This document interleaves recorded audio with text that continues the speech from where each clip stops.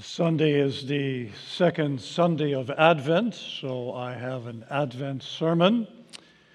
It's going to be about Mary responding to the angel by saying, "I am the servant of the Lord. Let it be to me according to your word." That will be the text. Now, when Mary says she is a servant of the Lord, that has deep Old Testament roots. And I'd like to show you that with one reading from Isaiah 49, the verses 1 to 6. It's one of the four servant passages in Isaiah. Sometimes the servant is Israel. Sometimes the servant is the Lord Jesus Christ. And sometimes it's not quite clear who it is. It could be either. And that's not a problem, really, because the Lord Jesus Christ is the embodiment of Israel. He is the servant of the Lord. So let's read these verses 1 to 6 of Isaiah 49. "Listen to me, O coastlands, and give attention, you peoples from afar. The Lord called me from the womb. From the body of my mother, he named my name. He made my mouth like a sharp sword. In the shadow of his hand, he hid me. He made me a polished arrow. In his quiver, he hid me away. And he said to me, 'You are my servant, Israel, in whom I will be glorified.' But I said, 'I have labored in vain. I have spent my strength for nothing and vanity. Yet surely my right is with the Lord, and my recompense with my God.' And now the Lord says, 'He who formed me from the womb to be his servant, to bring Jacob back to him, and that Israel might be gathered to him. For I am honored in the eyes of the Lord, and my God has become my strength,' he says. 'Is it too light a thing that you should be my servant, to raise up the tribes of Jacob, and to bring back the preserved of Israel? I will make you as a light for the nations, that my salvation may reach to the end of the earth.'" We'll turn to Luke 1, and we'll read the immediate context of our text.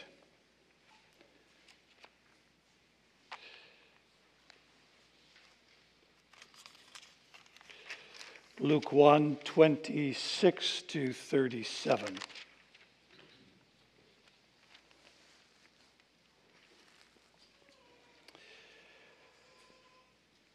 "In the 6th month, the angel Gabriel was sent from God to a city of Galilee named Nazareth, to a virgin betrothed to a man whose name was Joseph, of the house of David.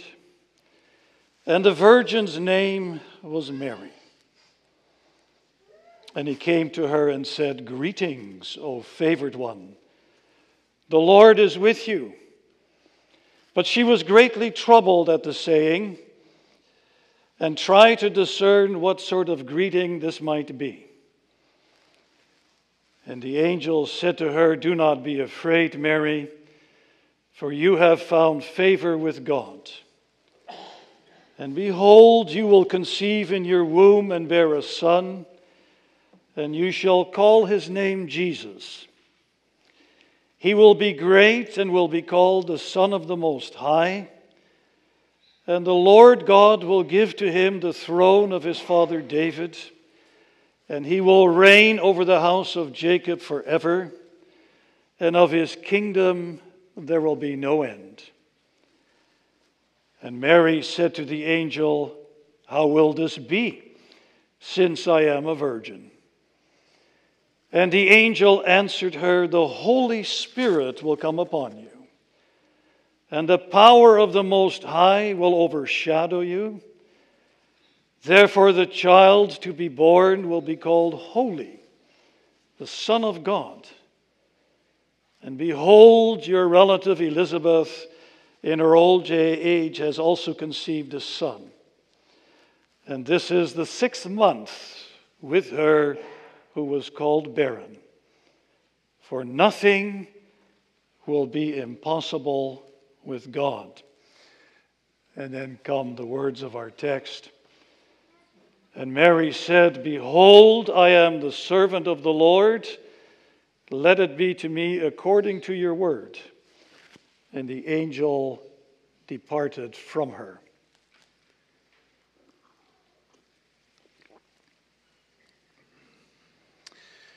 So the theme for this morning's message is, and it is indeed projected up there, when we consider ourselves to be servants of the Lord, the Holy Spirit will make space in our lives to have his way with the Word of God.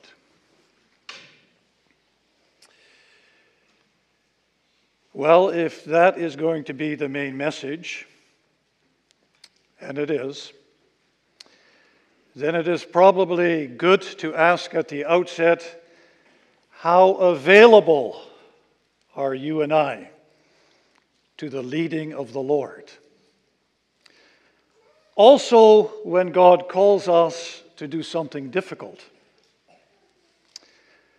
In order to answer that question for ourselves, I can't answer it for you, so you and I need to answer that question ourselves.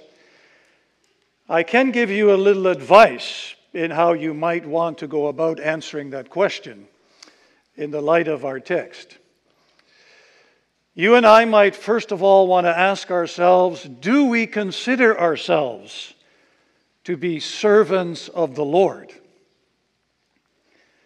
And I think question and answer 1 of Lord's Day 1 probably gives a nice little description of that.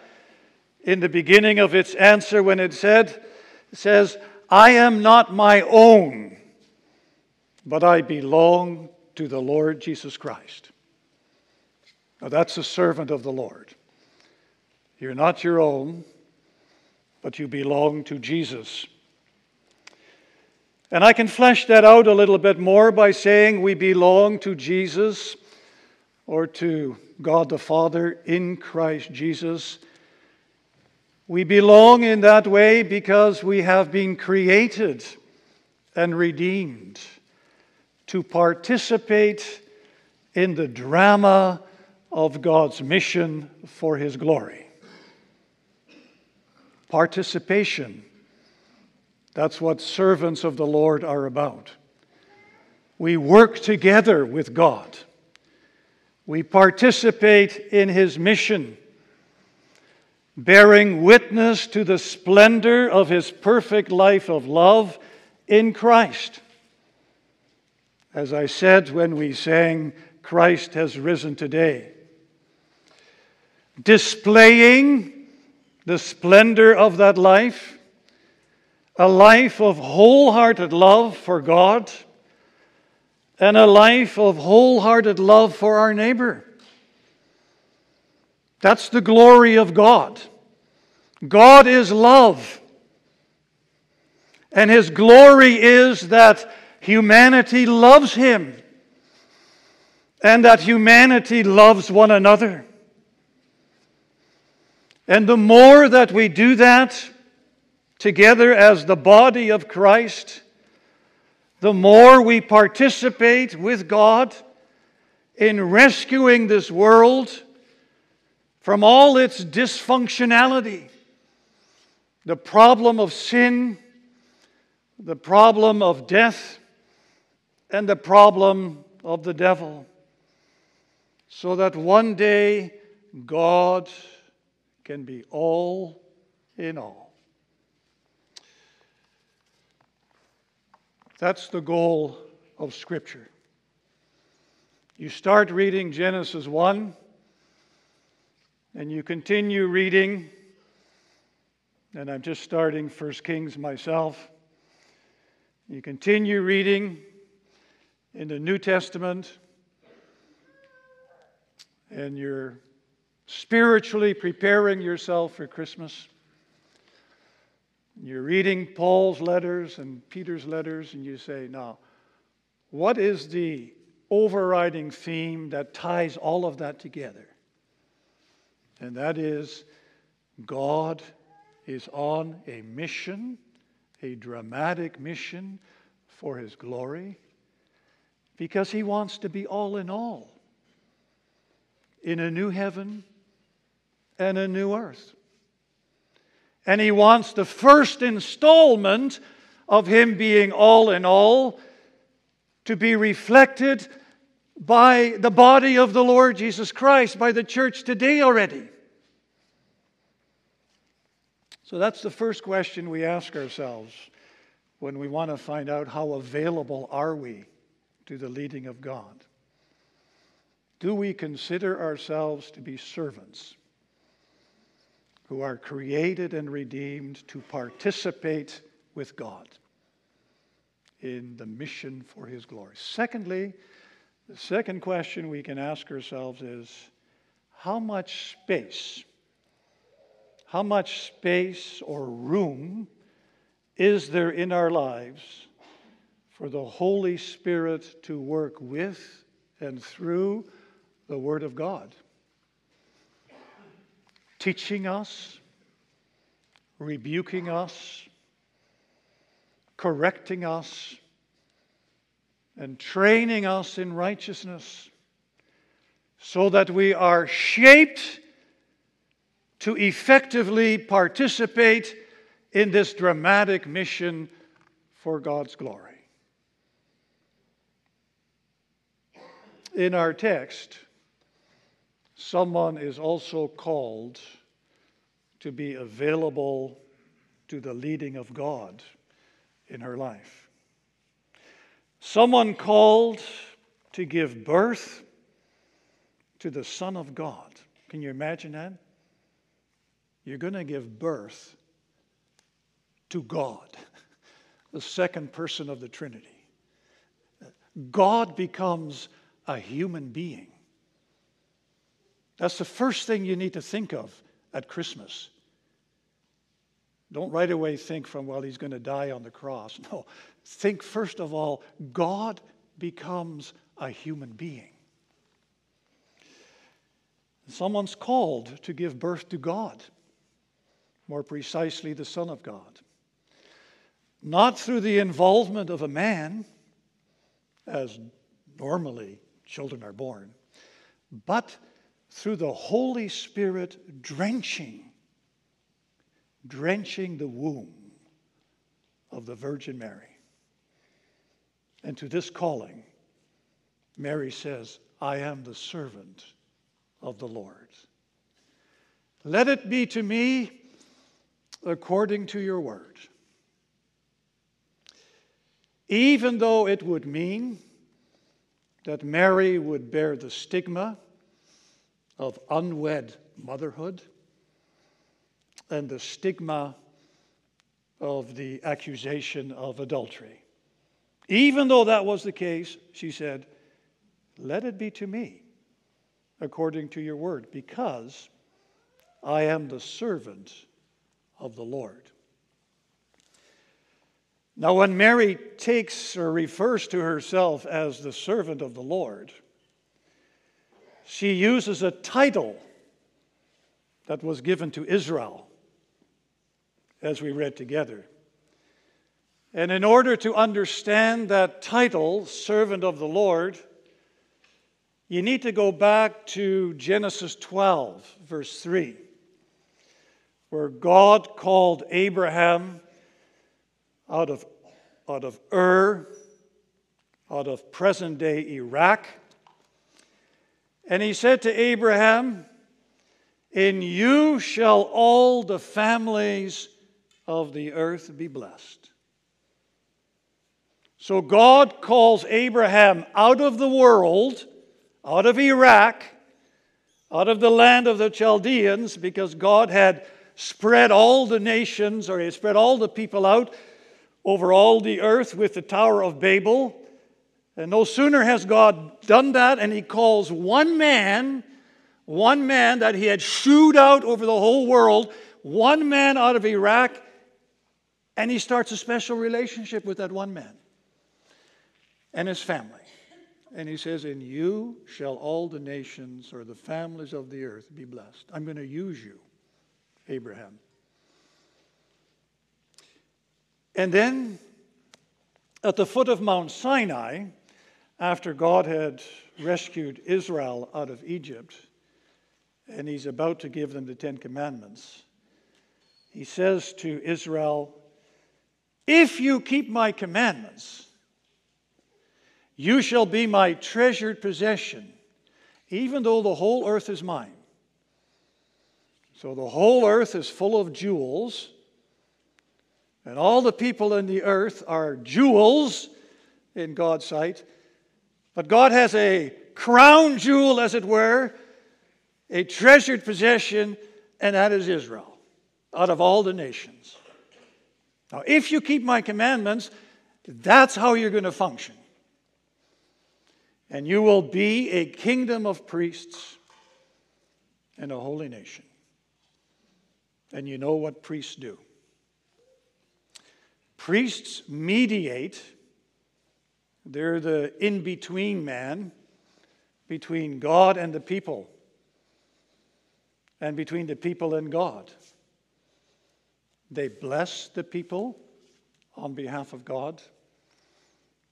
They teach the people on behalf of God. A bit like a priestly function I have here this morning. You teach the people on behalf of God. And they also represent the people to God. They pray to God on behalf of the people. And that's Israel's function. Just like today, that is the church's function.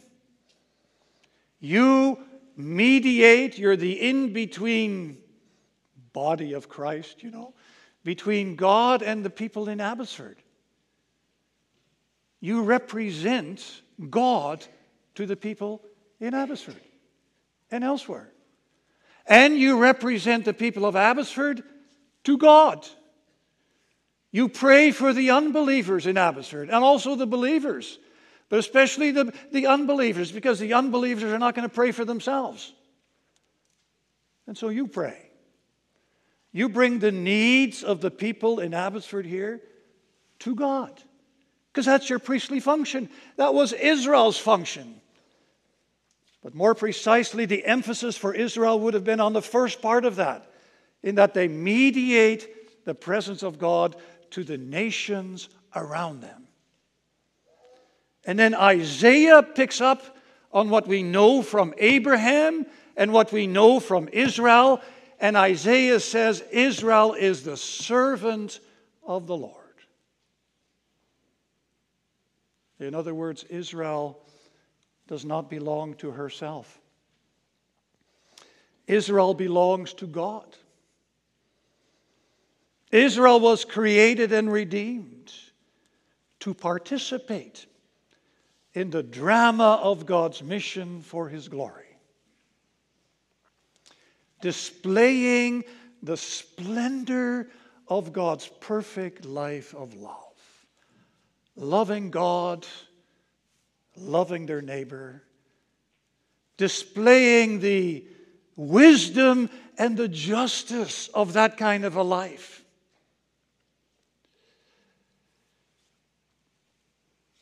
The Christian life is about how humanity also functions properly. Tim Keller likes to say, when people ask him about, well, what do you think about this and what do you think about that? And he'll say, the design of God is not that people engage in this kind of behavior or that kind of behavior, because it doesn't lead to human flourishing. When we love God and when we love our neighbor, which means that we keep the commandments of God, That leads to human flourishing. And that embodies and reflects the glory of God. And Israel was called to do that. And in doing so, participate with God in rescuing the world from all the effects of sin, death, and the devil. What do you think Israel said when God said to Israel, "If you keep my commandments, you will be my crown jewel. You'll be my servant. You'll be a kingdom of..." What do you think Israel said? Do you think they said like Mary, "Oh God, we are your servants. Let it be to us according to..." You think that's what they said? Yes, they did say that, although not in those words. They said to Moses, "Of course, all these words we will keep." And then you look through the Old Testament, and what's the picture you get? Was it true? No, they didn't. They weren't really the servants of the Lord. And why was that the case? Go under the surface and dig deep. Why did Israel fail? Because there was not enough space, room in their lives for the Holy Spirit to do His work with the Word of God, teaching them, rebuking them, correcting them, and training them in righteousness, so that they were shaped and formed to be effective participants in the drama of God's mission for His glory. There wasn't enough room. Just like Tim prayed for in his prayer about Bible study and reading your Bible. That there's enough room in your life for God to do His work, or the Holy Spirit to do His work with the Word of God. That wasn't the case. And so instead of denying themselves, the Israelites asserted themselves. Instead of belonging to the Lord, they belonged to themselves. That's our problem, isn't it? We belong to ourselves. And so Israel failed. Israel failed in being an effective participant in the drama of God's mission for His glory. So what's God going to do? He had already tried with Adam. And Abraham is like a second Adam. And Israel functions like a second Adam as well. What's God going to do? And that's 2 strikes. Like 3 strikes, you're out, but 2 strikes. What's God going to do? What would you do? I give up. God doesn't do that. Why doesn't God give up? Because God is so committed to the drama of His mission for His glory. He's so committed that one day He will be all in all. And if you want a little window, a little picture of what that looks like, in addition to what I've said, on the new earth, there will be no sun or moon. So what's going to give light on the new earth? The glory of God and the glory of the Lord Jesus Christ will light up everything. Imagine if there were no lights in this building.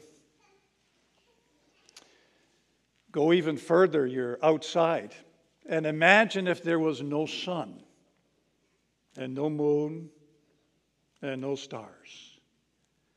But you could actually see that the light that is present comes straight from God the Father and straight from the Lord Jesus Christ.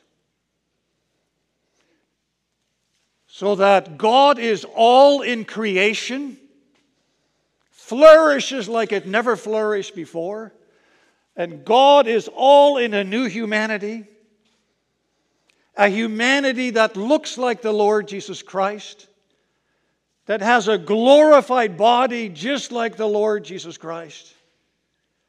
God is all in all. And God is committed to that. That's why He doesn't give up. And think about that at Christmas. Because God is so committed to that, do you know what He does?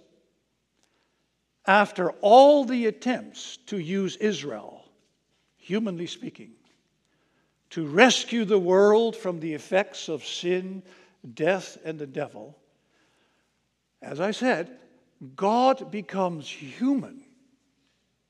It's the greatest mystery. God becomes human Himself. And He doesn't just become a generic human. God becomes an Israelite. He becomes the Son of David, the servant of the Lord, who's going to be a light to the world, what Israel was meant to be. And He's going to bring the salvation of God, Jesus that is, to the ends of the world. Something Israel was called to do. So God becomes an Israelite. God becomes Jesus. And why is Jesus going to succeed where the rest did not? Well, there's more reason than one. But in the light of this morning's text, we can say Jesus succeeded because there was space. There was space or room in Jesus' heart for the Holy Spirit to shape and mold Him, to shape and mold His humanity, so that the Lord Jesus Christ was fit and equipped for the task to which God had called Him. And now when Mary says, I am the servant of the Lord, you need to hear all of this. You need to hear this whole Old Testament background in what she said. Even though Mary would probably not have formulated it the way that I did, nevertheless, you need to hear that. Even though she was a young girl. But she was a bright young girl. She knew the Old Testament scriptures. Just think of the Song of Mary, the Magnificat. All sorts of quotations from the Old Testament in the Song of Mary. Mary knew her Old Testament. So when she says this, in one way or another, you need to hear some, if not all, of what I just said in what she's saying. In other words, Mary's saying, I don't belong to myself, but I belong to God. And because I belong to God, someone who's called to participate in the drama of God's mission for His glory, and in doing so rescue the world from the effects of the fall into sin, because I consider myself to be such a person, I will make room in my life.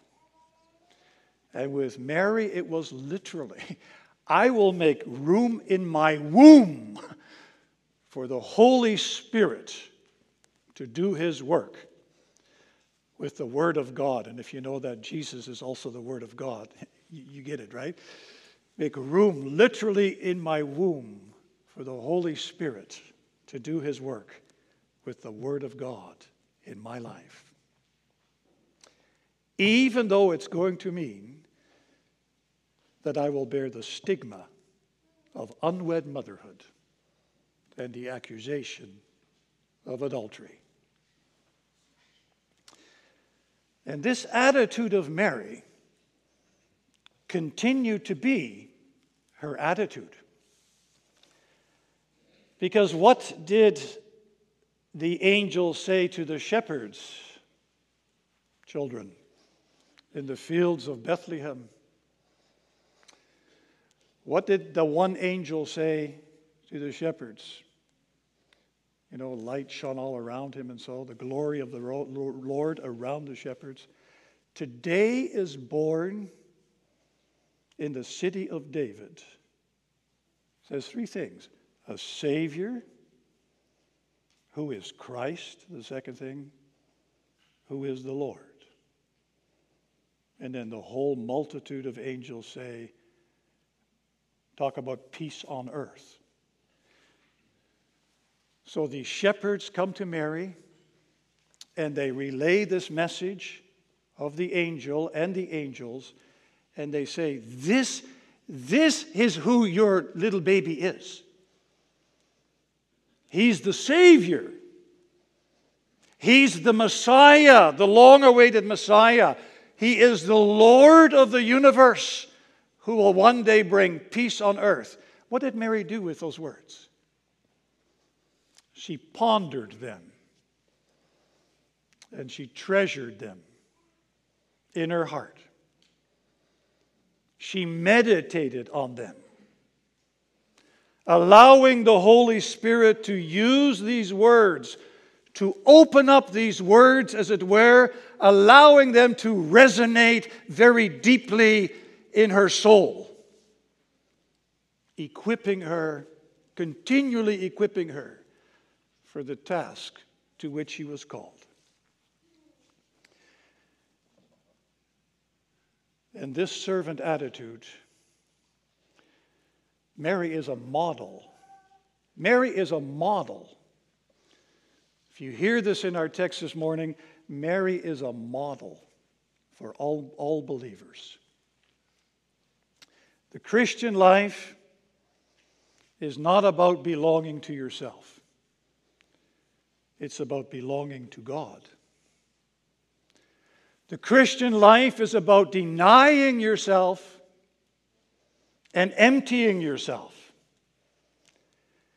Jesus says, if you want to follow me, you need to deny yourself. And Jesus himself said, when he contemplated the cup of God's wrath, Father, let this cup pass me by. And then he says, not my will, but your will be done. That's what the Christian life is about. It's about self-denial.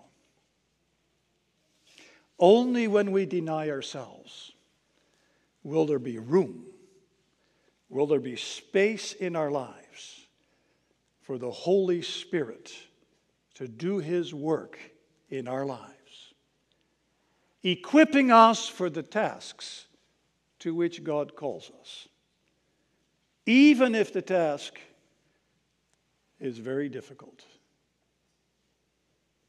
And so I come back to the beginning of my sermon. How available are you and I to the leading of God in our lives? You need to answer that question for yourself, and I for myself. And you remember the two little things that will help us. Do you consider yourself to be a servant of the Lord? Secondly, how much space is there in your life and my life for the Holy Spirit to do his work in our lives with the Word of God? Also, when God calls us to do something difficult. There may be some here this morning who entered the sanctuary with a burdened heart because you felt God was calling you to do something difficult. And you're wrestling with that because that's not always easy. And so you need to learn how to do that. And we all need to learn how to do that. Let me ask you, would you like to be like Mary and be able to say when God calls you, I am the servant of the Lord? Let it be to me according to your word. Then this season of Advent is a beautiful opportunity to let the Holy Spirit use that spirit of Advent to cultivate that servant attitude in your heart. Because during the season of Advent, among other things, we remember the birth of Jesus. And it is so easy to just remember the historical birth of Jesus. Nice little manger, baby in a manger. And yes, around this time we remember that Jesus was born in history. But there's a deeper level of the birth of Jesus. Not only was Jesus born historically, he also wants to be born where? He wants to be born in your heart and in my heart. And Advent is a good time to reflect upon that. Lord, I want Jesus to be more and more born in my heart. And so, go to the Lord Jesus Christ and live in the Lord Jesus Christ. And I can assure you that the mystery of Christmas will take place in your life. As you increasingly experience that Jesus, who is born in your soul, born in your heart, generates his own servant attitude in your heart and in my heart. Amen. Let's pray and give thanks. Heavenly Father, thank you for those beautiful words our sister Mary spoke. Thank you that in speaking these words, she demonstrated that she was willing to make room or space in her life for the Holy Spirit to do his work with your word. And thank you that as such, Mary is a model for all of us about what it means to be a thankful and obedient believer who is available to your leading in their lives. And thank you, Father, especially for the Lord Jesus Christ, that he was always your obedient Son, who always made space in his life for the Holy Spirit to do his work in his life. And thank you that as such, he also truly modeled what being your servant is all about. And Father, we all want to be those kind of servant sons and daughters. And to that end, Father, we pray that the Holy Spirit would drive us all out to the Lord Jesus every day again, putting him on through faith and clothing ourselves with him, so that we live in him and he lives in us. And may this season of Advent help us to intentionally live these kind of lives. And Father, we pray for the people in this world, those who consider themselves to be their own and not your servants. those who have no space for your word in their lives, and thus unavailable to your leading. Bless all work of mission and evangelism to bring about a change, and be pleased to also use the missional life of this local congregation for this. Amen.